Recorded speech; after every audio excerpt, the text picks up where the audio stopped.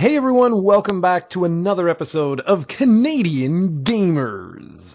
This is episode 83 and we'll be lucky to get 3 views on this because our last podcast was just unbelievably successful. Oh, that was my segue for me, right? Yeah, of course. I wanted you to Oh, say okay, something perfect. amazing.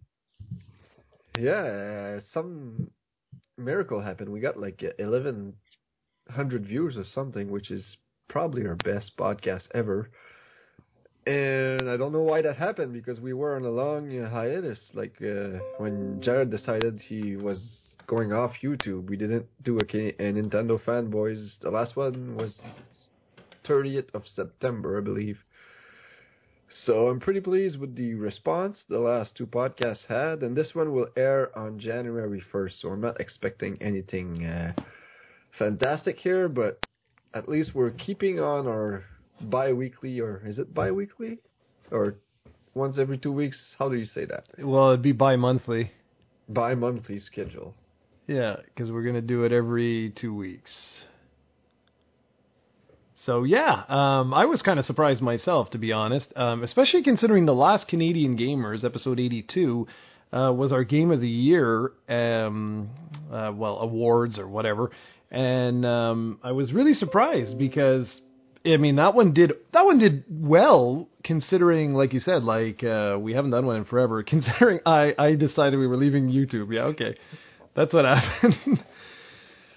And so, that's, I don't know, really surprising. And I guess we're going to name all of our podcasts now, like Stephen Hates the Wii U. Seems to get some good traffic. And I know it was a clickbaity title, but seriously, I was really surprised. I don't know if it was the combination of the Dragon Quest stuff with your impressions of Switch. But it was 100% accurate, though. It wasn't clickbait per se. But usually when we're negative towards Nintendo, sometimes I notice that for some reason the views go up. So we should always do that. Always, every podcast should be Nintendo sucks. Well, we actually have some that latest report, but I think we could save that. The only thing I'm concerned about is when are we going to do the next Fanboys episode? Well, we're probably gonna do it after the Switch event, which is what, the 7th or the 8th. Okay, so then what we should do, let's talk about that then today then, even though it doesn't really, Canadian Gamers is about everything, so what the hell. I texted you this morning. I thought it was interesting. So there was an article that was released, and I'm not going to trace it back to where it was from. I don't really care where it was from originally, and it's rumors, but it seems very, very realistic, the rumors, about basically how when you undock the system, I guess, or whatever, the actual tablet portion or the portable portion of it, that basically 60% of the power goes down. And even when it's plugged in, it's not as powerful as the original Tegra 1 chip that was used in the NVIDIA Shield. And so the latest rumors are basically saying that it is actually quite a bit weaker than the launch Xbox One, which I thought was, interesting. And I say interesting because I just don't quite understand that at all, actually. And I know for years Nintendo's been saying, we don't target the same audience. They're not our competitors. But here's the thing that I never understood with that, okay? If you're not really in competition with other people, why do you want Call of Duty? The minute you have a single game on your system that's on the PlayStation 4 and or Xbox One, then yes, obviously you are in direct competition. So I never understood that. That's just a dumb thing to say. And I know why they say it, but it's still, I've always found it was just such a stupid argument, because the minute you have multi-platform games, you are in direct competition with someone. That's the way it works. I don't understand that. And I can sort of see like when you have the tab, let's just call it the tablet, okay, whatever, or the portable or whatever. When it's not docked, I can understand the power going down. I get it because you want to conserve battery life and all that, and I totally understand that. But here's the really weird part: the Tegra 2 chip, which is the current generation chip, it was designed with that in mind. So to me, this seems like a classic case. If this pans out, and again, we will have more information at that after that Switch event, but this really does seem like a Nintendo move. It really does. This is classic Nintendo, actually. Why the gamepad didn't have on the Wii U, it didn't have a multi-touch screen. It had a what are they called? It's the old ones. It's like a resistive touch screen, I think is what it was called, where it doesn't actually it doesn't work like your iPhone and stuff like that. It works like the ancient touch screens from way back when.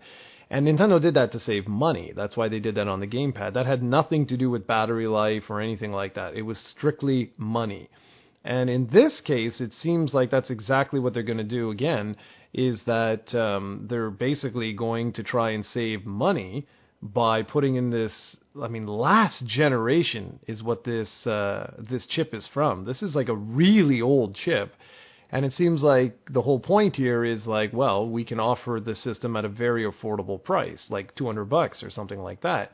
And I get that. Short term, that makes sense, but it's the long term. The long term, if you're underpowered, everything Steven said last week or was it last week, 2 weeks ago, whatever, remains valid, because you're going to be completely underpowered right out of the gate if these rumors are true. And like I said, to me, when I read this particular article, I was like, yeah, this sounds exactly like something Nintendo would do. And now that we're getting a lot of information on Dragon Quest, which I'll talk a little bit about because there's actually some more information on that. Maybe that's one of the reasons why they did not or are not showing the Switch version right now. It could have something to do with that, because if it's not actually as powerful as even the Xbox One, then I doubt very much that it'll be able to run Dragon Quest XI, the PS4 version, as fluidly. Does that make sense? Yeah. So I don't know. I don't know if you have anything you want to add to that. No, I just think their strategy here is probably to launch a system that's under $200, exactly like the Wii price point was. And I guess pretty sure that they need specific specs to be able to keep it under that price. And hopefully they're banking on the fact that they're going to be able to attract a lot of people in the first 1 year or two to build a user base so that eventually people won't care about the third-party drop, which will happen pretty quickly. So maybe that's that. Again, these are all rumors, but that's why I'm not so confident about the Switch right now. I've actually listened to a podcast called Nintendo Voice Chat from IGN yesterday, and there was some very, very interesting patents. How do they call that when they... A patent? A patent? Yeah, patent. A patent, okay. Dropped from Nintendo. And basically, the biggest surprise of that is that it's been heavily rumored that it will come with like some kind of VR headset that will simply, when you undock the Switch, you'll dock it into your headset. So it will have some kind of VR thing. Of course, patents sometimes are just there, so in case they have the idea, most of these are never used. So again, I'm very curious to see what will happen during the event, which for some weird reason Nintendo decided to hold it during Japanese time. So it will air, I think, at 11 p.m. here. So pretty much no one will view it live. I guess it doesn't really matter when you think about it, but still, I would have rather them try to make a big event out of it here, because the bigger market is here than in Japan. But that's their strategy. They're probably smarter than me, but who knows?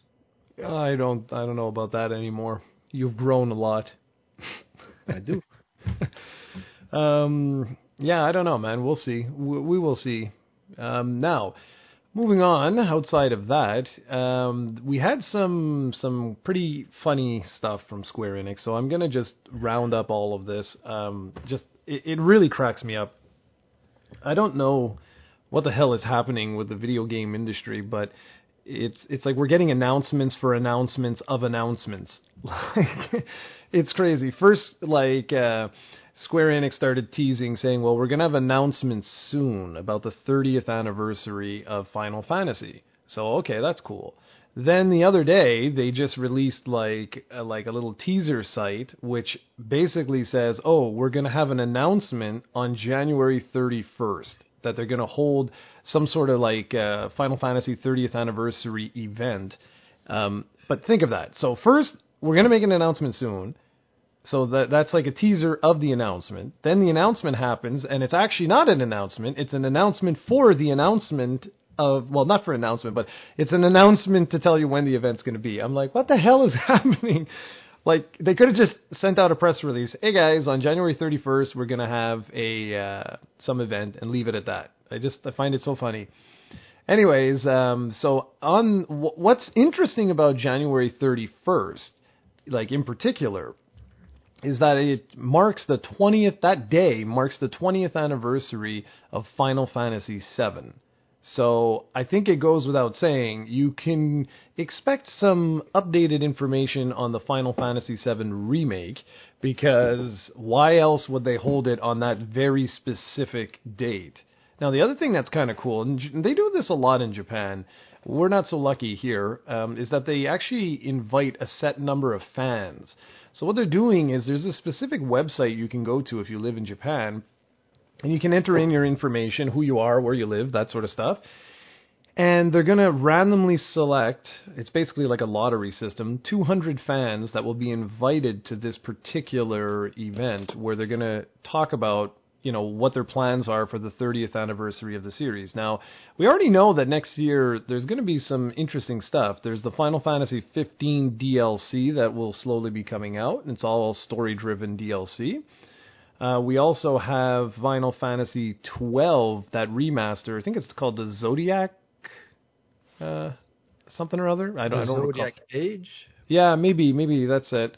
And then, of course, now rumors have said that the first episode, because that's right, it's going to be an episodic release of the Final Fantasy VII remake, would be released next year, but we don't know. We have no idea of that. Personally, I can't imagine, unless the first episode is just going to be 2 hours, I cannot imagine how they're going to do this.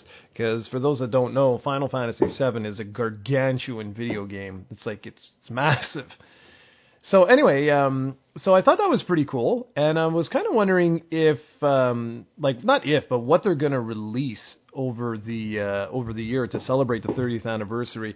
And for those, again, that are not aware, they do some pretty amazing things in Japan. Usually North America and Europe, we sort of get the shaft. I don't know if you even know this, Stephen, but for the 25th anniversary, they released what they called the Ultimate Collection, and it basically was the last versions of every single game released in the entire series. And I thought that was absolutely insane. So everything that you could possibly imagine from the main game, so Final Fantasy 1, I think it was the PlayStation 1 version, I want to say. I might be wrong. Anyway, it doesn't matter, whatever. But they released literally Final Fantasy 1 through 13. Every single game that was released in the main numbered series was there. They included movies, they included soundtracks, they included all kinds of nonsense. And obviously that did not make its way here, which was unfortunate because this is a worldwide franchise, and now that all of these games have been released all over the world in multiple languages, there's no real reason not to do that. If they make it like a Square Enix online store exclusive, I don't really get why they wouldn't release something like that. I mean, it was crazy expensive. I think it was $400 or something maddening when you converted the yen to Canadian. So American would have been probably $300 or $350 or something like that. But I'm curious, like I know you're not a huge giant Final Fantasy fan, but I'm just wondering. I'm sure you're like me, thinking that they will make a big deal out of this next year. I assume you believe that. I really don't care about Final Fantasy. I Okay, don't really perfect. know how and why I'm like that. It's just a series that never grabbed me. Okay, So well that's all right. maybe they'll do like something, but I wouldn't hold my hopes up because they took like 10 years to do FF15, and now Final Fantasy 7 is probably gonna get released.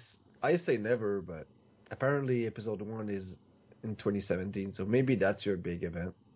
Yeah, maybe. I don't know. I'm. What really surprises me, though, man, is that Dragon Quest is having its 30th anniversary, and what's so bizarre for me for that is they didn't really do much at all for it, and that shocked me. I thought for certain they would have released like some sort of compilation or just something, but they really didn't do much. Now, I'm going to check while we're chatting here. What was the original Dragon Quest 1 release date? Let's see. Because I could have sworn, yeah, 1986. So I don't understand. Like, this is the 30th anniversary, and they did Bubkiss, man. There was, like, nothing that they did this year. And I think potentially that's because Dragon Quest 11 was not ready. I mean, there was a couple of releases here and there, but there was nothing spectacular. Like, I don't understand why they didn't take, say, like all the Famicom, Super Famicom, hell, even like the DS, Dragon Quest 9, like, get all the way up to 10 and just release that. Like, put it all on one disc or a couple of discs and shoot that out. I don't understand. They could have done the originals if they didn't want to interfere with, like, the DS ones there.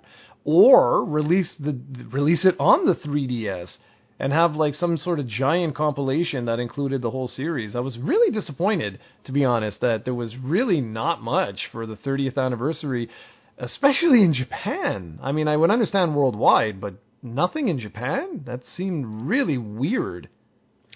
But didn't they do something for the 25th of Dragon Quest? Like They did. So at some point, do you have to do something every 5 years? Like No. You have to do something for 35th and 40th and 45th. Like, where do you draw the line? I think that, well, you see, that's the thing. Like, under normal circumstances, right, I wouldn't say anything. I would have said, like, 25th anniversary and maybe, like, 50th or whatever. But what's odd is that they're doing it for Final Fantasy. And that's why I was like, that's so strange, because they had huge things for the 25th anniversary. Everything from orchestras that they released to collections to all kinds of jazz. And now they're doing it again for the 30th. And I just thought it was so odd that, well, if you're going to do it for Final Fantasy, and most of this stuff is going to be Japan exclusive anyways, like, I just thought that was kind of weird. That's all. Okay, next little bit of news before we jump on to our main topic. And the main topic is where we're going to spend the bulk of this conversation. Otherwise, this is going to be a really tiny podcast. But by the time you guys have watched this, unfortunately for you, well, I guess unfortunately for us, there will have been a huge blowout of news for Dragon Quest XI. At the Jump Fiesta or Festa, I forget what it's actually called, we already went over it, about all the different information and like some of our thoughts and concerns for Dragon Quest XI. But on December 29th, which means by the time you watch this, like that date's already gone. We'll have an update most likely in our next episode. But yeah, there was this special called Dragon Quest and Onward to a New Legend, and it's going to it has already been played on Japanese television, and so we'll have a full report of that. But personally, I'm really looking forward to this because now apparently the game is further along in development than I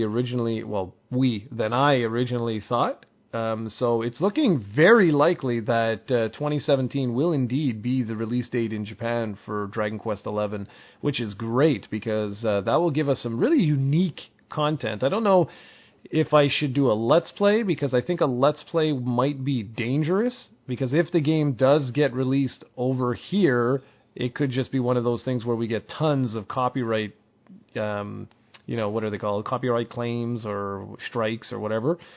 So I don't know exactly what I'm going to do with that, but I'm definitely going to have some sort of coverage of that because I'm really, really excited for that. Don't be afraid for a little danger, man. No, not at all. I know now for videos. I know now. Like, don't show anything with Overture. If you do that, you're done. They'll pull the video. But the rest, we should be good. But we'll see. We'll see. So you have anything you want to add? Anything new that you've been up to or anything like that before we jump into the main topic? Yeah, just a quick little thing. I've texted you. I started 2 days ago a Pokemon Nuzlocke, a Neglock rather, and a versus 2 against a friend. So basically, what we're doing, we're using the regular Nuzlocke rules, but the twist is that every time we catch a Pokemon, we trade it for an egg that the other person hatched. Well, it's not hatched yet, but breeded for us, so we get like basically random Pokemon that we don't know of, and it really makes for an interesting challenge. And my kind of mini topic was, have you ever done something similar, like basically decided to play a game in a way that made it either more challenging or in a specific rule set that's not necessarily available? And what I mean by that is that in Nuzlocke rules, when a Pokemon faints, it's considered permadeath, but there's not really anything preventing you from using it again. It's made rules that you decided on by yourself, so you could technically cheat without like the other person knowing it. So that's what I was wondering, if you ever played a game in a specific way just to give yourself a different challenge or a different way to play the game. Yeah, my brother and I, two games we did like that, but they were more okay, whoa, boy, having English here. Super Metroid, we did different types of runs, not so much like what you're talking about. It was more like, what was could you beat the game with the least amount of items, stuff like that. More A Link to the Past, though. A Link to the Past was one where we did come up with all kinds of bizarro rules, like you had to do dungeons in a very specific order. Things like that, because it was a lot harder. Like, so for example, you could say, okay, the maximum number of hearts you can collect are 6, but you can only collect hearts in this particular order. In other words, saying, so let's say for the first 3 dungeons, you're not allowed to collect hearts. And then for the next 3 crystals, you're allowed 1 heart. The next 3, you're allowed 1 heart. Things like that. And then giving the specific order, saying that, okay, you must do this, like Blind's Castle type thing, like Blind's Dungeon. You have to do Blind's Dungeon before you acquire X, Y, or Z, things like that. So that, yeah, and that was really fun back in the day. But that was I think the only time I really did that, because that was a game where, man, if only there were an internal clock in that game, I would love to see how much time I spent in that game. But yeah, I did that, my God, for like 3 years or something like that, back when the SNES was relevant, I guess you could say, or when it was like the current gen system. So yeah, but nothing really. I don't think anything else. Yeah, I don't think there was anything else. Yeah, okay, that was basically it. Really, I just wanted an excuse to talk about Pokemon and then kind of make it into its own topic. No, that's okay. Speaking of Pokemon, I actually just finished Sun. Yay! I was very, very happy. I liked the ending. I liked... you're right about the music, When you mentioned that in the last podcast, I wasn't really, it's not something I guess I was really paying attention to for whatever reason, but I actually started paying attention to it, and I was like, yeah, damn, man, this is actually really good. So I was happy with Pokemon Sun, and it's funny now. I'm like, I don't know if I really want to go back and play the others.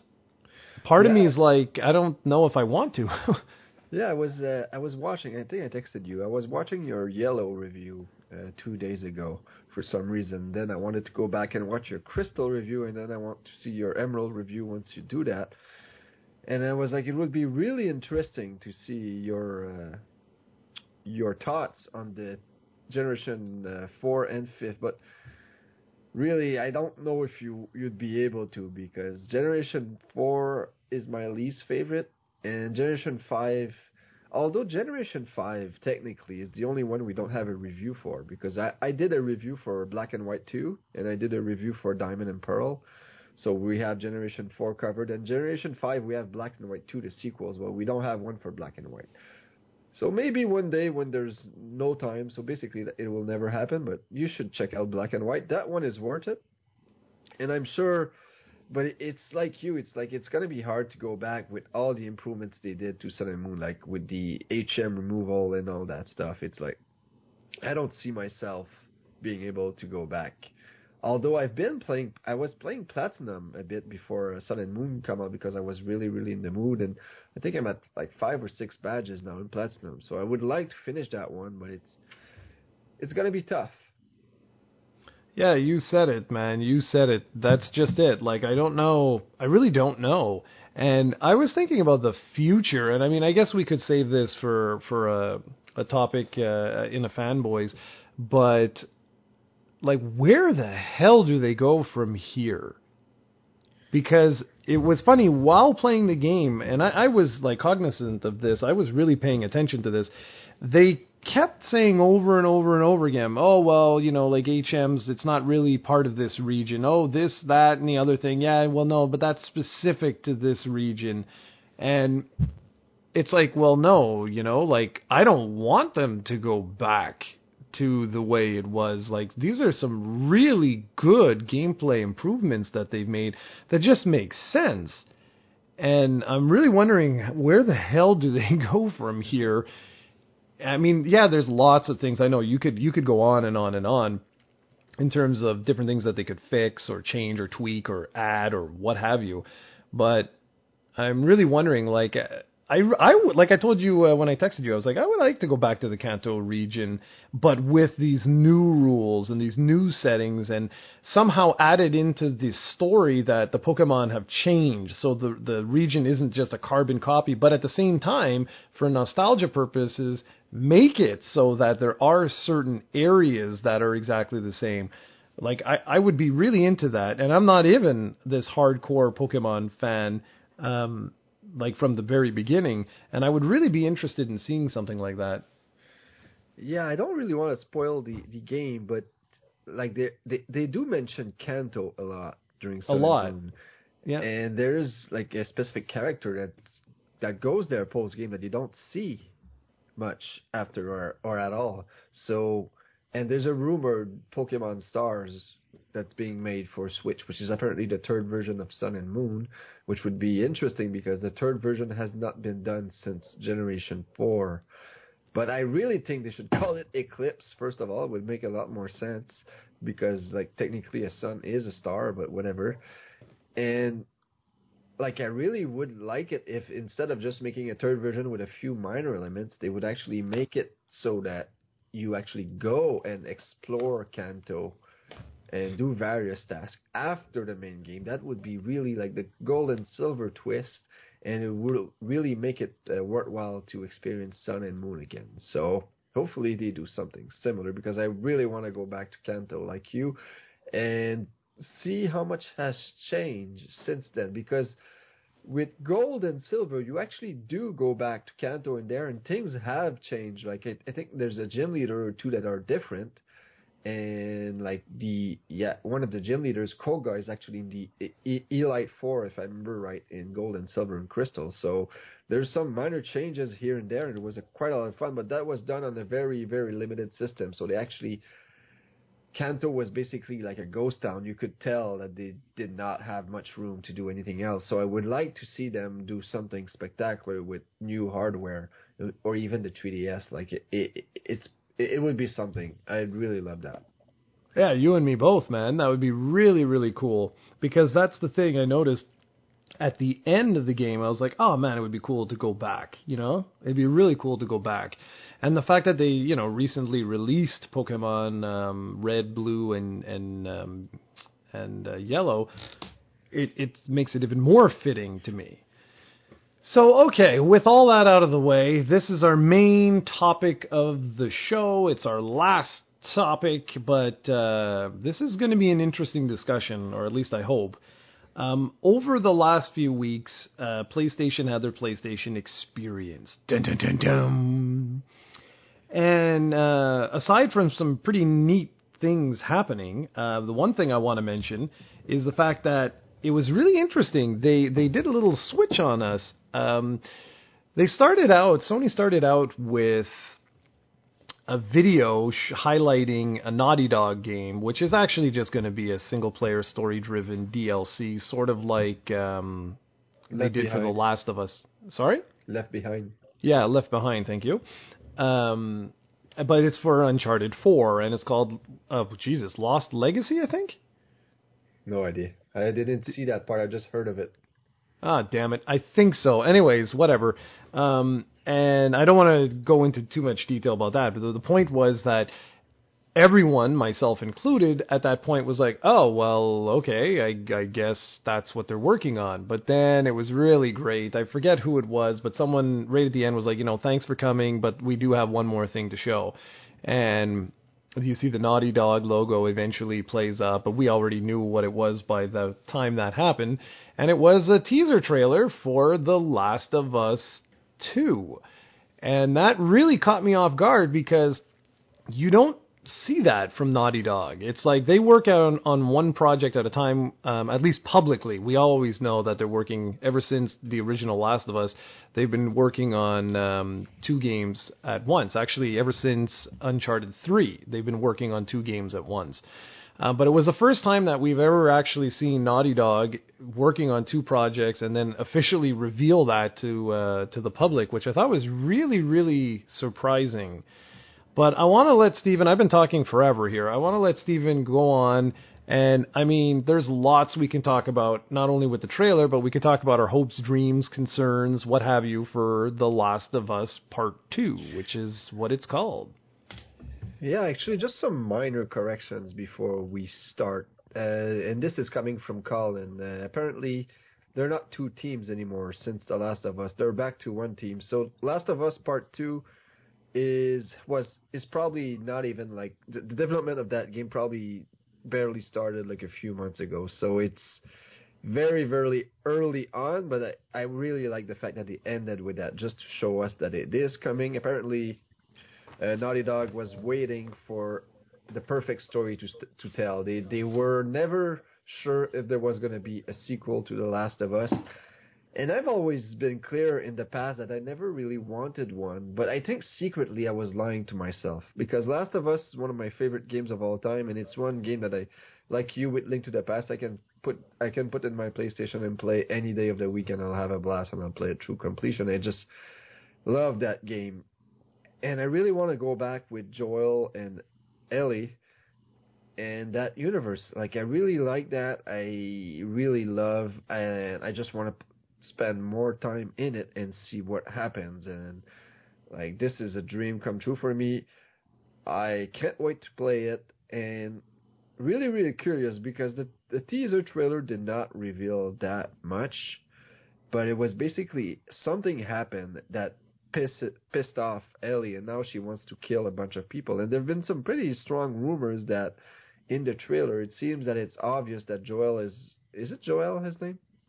Joel is actually dead, and what you see is Ellie imagining him.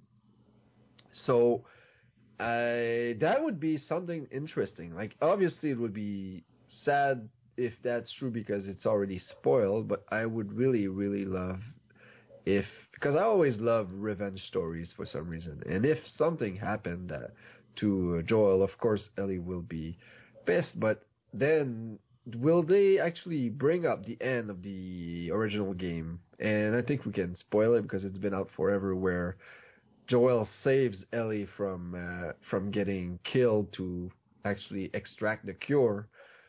So and he doesn't really tell Ellie. Although I always thought that Ellie knew. I always thought that Ellie knew what happened, but she kind of just like, I don't know, shrugs it off. But it seems she has doubts of what Joel is saying is the truth. But I don't know. I'll let you talk for a bit here. Oh, damn you. Well, thanks for ruining the game for me, man. Damn you. But, okay, well, first things first. Just based on what little we saw of Joel, I'm kind of with everyone else there. I showed the trailer to Serena, who really, like, she couldn't care less about this. She's like, oh, wow, great. Even though she liked The Last of Us, like, that was one of the first times where she was actually actively watching me play a video game. She was like, holy crap, this is sick. But she was like, well, he's dead, right? Like, right away. That was the first thing Serena said. And I turned to her and I'm like, well, why do you say that? She's like, well, he looks exactly the same as he did in the first one. Like, his hair doesn't look any more gray. Just to add quickly, I'm a dumbass, so I did not catch up on any of this. I heard from that during podcast, but did you? Were you like Serena? Did you see that right away or no? Well, for me, I was like, something's off. That's what I saw. Because I, too, noticed that when you saw, like, the back of his head and stuff like that, it's been a number of years now. And he should look way worse than he did. Because let's be honest, if you know the way it is, it's like people in war-torn countries, you age a lot quicker because of the constant stress. And it's the same thing like that. Like, if you were in that setting, you would age fast. So I didn't think that he was dead. I did get that after myself. Like, when Serena told me, I was like, oh, yeah, shit, I could see that. But something was off. I was like, this seems off. Like, why would Ellie run into a house, kill everybody, and then start playing on a guitar, and then Joel just slowly come in, no blood on him, no sign of that he was involved in any struggle at all, and he just, like, you know, you really gonna do this, kiddo, or whatever it is that he says. So I thought something was off there, but whatever the case may be, I'm with you. I'm one of these people that there were certain games last generation, and alas, I have not really had those this generation, which is sad, but to be fair, I also haven't played nearly as many games as I did last gen. But last generation, there were a couple of games that I didn't really want sequels to. They were BioShock and they were and The Last of Us, because I was like, these games are quite literally like perfect. Like, I love them the way they are. I really do. A lot of people really knocked the ending of BioShock, and I never really understood that. Like, I thought that was actually a good way of wrapping up that story, but whatever the case may be. With The Last of Us, though, it's funny because maybe just like BioShock, maybe I am lying to myself. When I played BioShock 2, though, it didn't do it for me. And I sort of stand by what I said originally, that I don't think, like, it didn't need a sequel. Unless there was some way you could sort of figure it out, it didn't really need one. And with The Last of Us 2, though, it's intriguing. You see, if it would have just been the same thing, Joel and Ellie going on to do what? You know what I mean? Like, that's where I understand what Naughty Dog was saying, and I did not know about that. Sorry about that for the two teams there. But yeah, it's like, I agree with that. Like, well, what are we going to do? Like, what the hell is this actually going to be about, really? What is this game really going to be about? We can't just regurgitate the exact same thing we did the first time around, because that's kind of boring. And you can't have, oh, the Fireflies are still looking for Ellie, and no, like, that's boring. But what if Joel is dead? And in this sort of new game, you have, like, flashback scenes, maybe, you know, he is like this ghost type of thing. The only thing is that the gameplay was so good with the two of them that I'm wondering how they could sort of incorporate that. Like, if he's a ghost, obviously he can't help Ellie out, so I'm not sure how they're going to do that. But there are definite signs here that maybe things are going to change, because Naughty Dog's already said that Ellie is the main character. And so, like, the story will revolve around her, and that this is a story about hatred.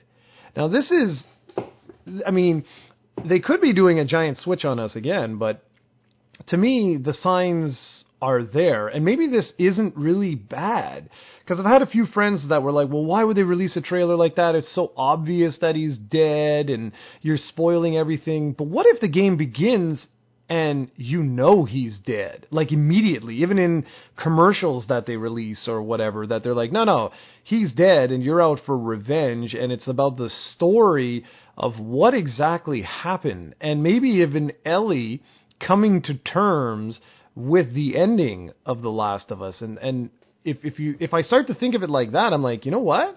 There's a really interesting story there. This could actually be phenomenal, given the talents at Naughty Dog.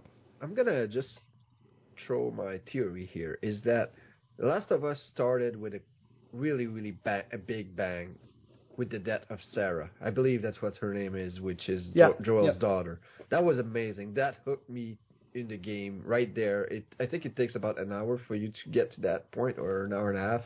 But right there I was hooked, and the game got me, and it never let go. I think they might go for a similar thing here. I think Joel might die in the first hour or the first 2 hours. I think that might be, again, I'm just theorizing here, but I would really like that. And even if Joel is not, even if this is not true, because Naughty Dog doesn't usually keeps its surprise well hidden, but if what you're saying is right, if they don't intend to keep Joel's death as a surprise, if they're really, really they don't want this, they don't want to hide the fact, because they don't need to, because the story by itself will have other surprises and will be very entertaining by itself, even if we know this. And like I said, I think it will happen in the first hour. But the death of Sarah was not something I was aware of, and I don't think it was something that was spoiled. But it kind of, like, I always thought that by the end of the game, like, Ellie and Joel had a father and daughter relationship. It almost like Joel was never really got over the loss of his daughter, as any parent probably never does. But it kind of felt like, for him, especially at the end, when Ellie, he knows that they're gonna kill Ellie, where he just goes berserk. For him, Ellie is his new daughter now. He will do anything to protect her, and I think the relationship between these two, because at the beginning they hate each other, and at the end they're like they have a strong bond. I really love that, and I think this will, even if Joel is dead, like just he can be as alive as any other character, just by being Ellie, in Ellie's imagination, or just having the impact that Ellie and Joel has as a relationship. I don't know if I'm making any sense, but yeah, no, absolutely, man.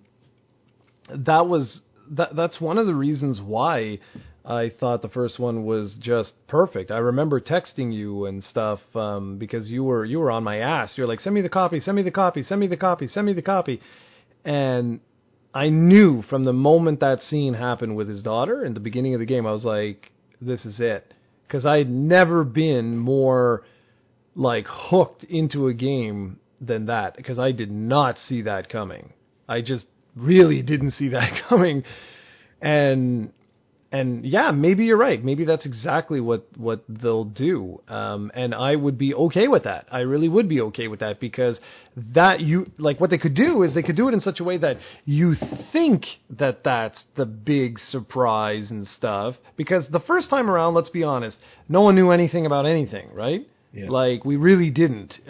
We had no idea how the dots connected. And they can still do that this time around, where we don't know how everything is connected. But regardless, I think that would be very powerful, because that was the message I got from the original Last of Us, which was that he never did get over his daughter's death. And in the end, from this unlikely source, he was able to find love again. You know, like he was able to sort of feel what it was like to be that father figure again, and that sort of was his savior. Like that's what kept him going in this world gone crazy or gone mad. And so I would imagine that if they do go in this direction, that that I wouldn't be surprised if they sort of like, drill that home, maybe not in flashbacks, but maybe in some of the dialogue, talking about how they did have some, like a couple of really amazing years, and that the two of them sort of relied on one another, not only for survival, like physically, but also mentally, in the sense that, they sort of like, they were there for one another through thick and thin in this world gone mad. And losing that is what sets her, like on this rampage where she goes absolutely insane. And they could then add in some of the elements that maybe she doesn't know. Maybe Joel was able to convince her that, yeah, the Fireflies really were full of crap, and no, you weren't, what they thought you were, and so on and so forth. And then they can unravel that where she comes to terms with, yeah, you actually were. And the sacrifice that you were willing to make was robbed of you, but it was robbed of you for what? I really don't think, and I hope they don't go that way, because that would kind of imply that Ellie's dumb. Because if you think about it, why she knows, how could she wake up like days after, and she doesn't even see the Firefly. She doesn't even see what was the name of the woman that she was very fond of. Yeah, I know. See her, and all of a sudden he's just, oh, it didn't work. Where I don't think, I think that would be like, I don't think that would be bad writing, and I don't think Naughty Dog would do that. Well, whatever the case may be, it's going to be very interesting to see how they do it. And like I said, I think there's a good story there. I think that is a justification to greenlight this project and make something, and make another game, because that could be it, like that could be your catalyst for doing this. And I'm okay with that. I think that actually could be really, really interesting. Yep. And when do you think this is coming out? Oh, God. Realistically, knowing Naughty Dog? I think this might be The Last of Us for the PS4. So in other words, like the last game before PS5 hits. Okay. You know what I mean? Like the last big game before PS5 hits. There's no way, if anyone thinks they're getting this in like the next year or two, they're out of their minds crazy. Yeah, I'm with you. I think it's going to be summer 2019. Strangely, though, Greg Miller predicts that it's going to be summer 2018 or fall 2018. So who knows? It's going to be fun to see, but like I cannot wait to hear more about this. Although I'll be surprised if we hear anything else in 2017. Maybe a small trailer at E3, but like I said, this is a game that's years off, so I don't think they want to show too much. Yeah, I think much the same. I think if you're lucky, you'll get like an E3 trailer, and that'll be about it. But there's one other thing, man, before we depart here, and that is, I'm excited now for a whole other reason, because what are they going to do next? Well. I'm pretty sure next is a new IP. Exactly. And that's quite exciting. This is the first generation where Naughty Dog has not created a new IP.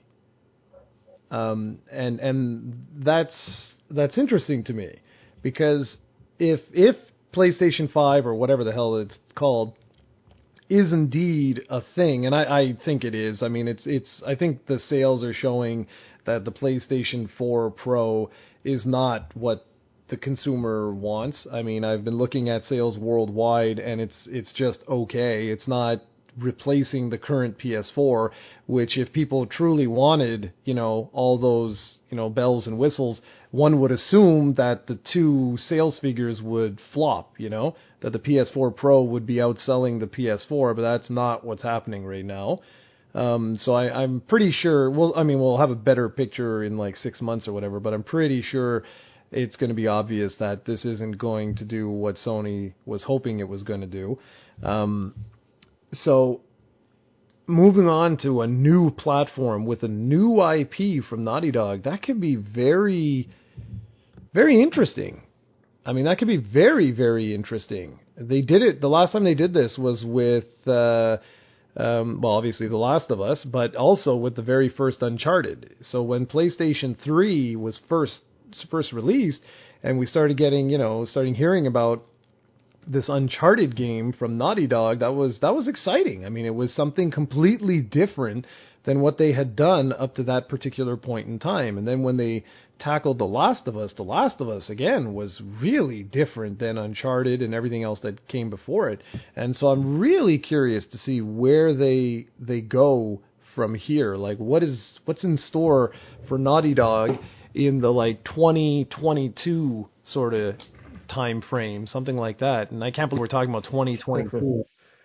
I think Naughty Dog's strength is storytelling and presentation, so I wouldn't be surprised if they switch genres again and they go from action adventure or action, whatever you want to call it, to the open world Western RPG style. I wouldn't be surprised if they do that, especially if Horizon does well, and I think it will.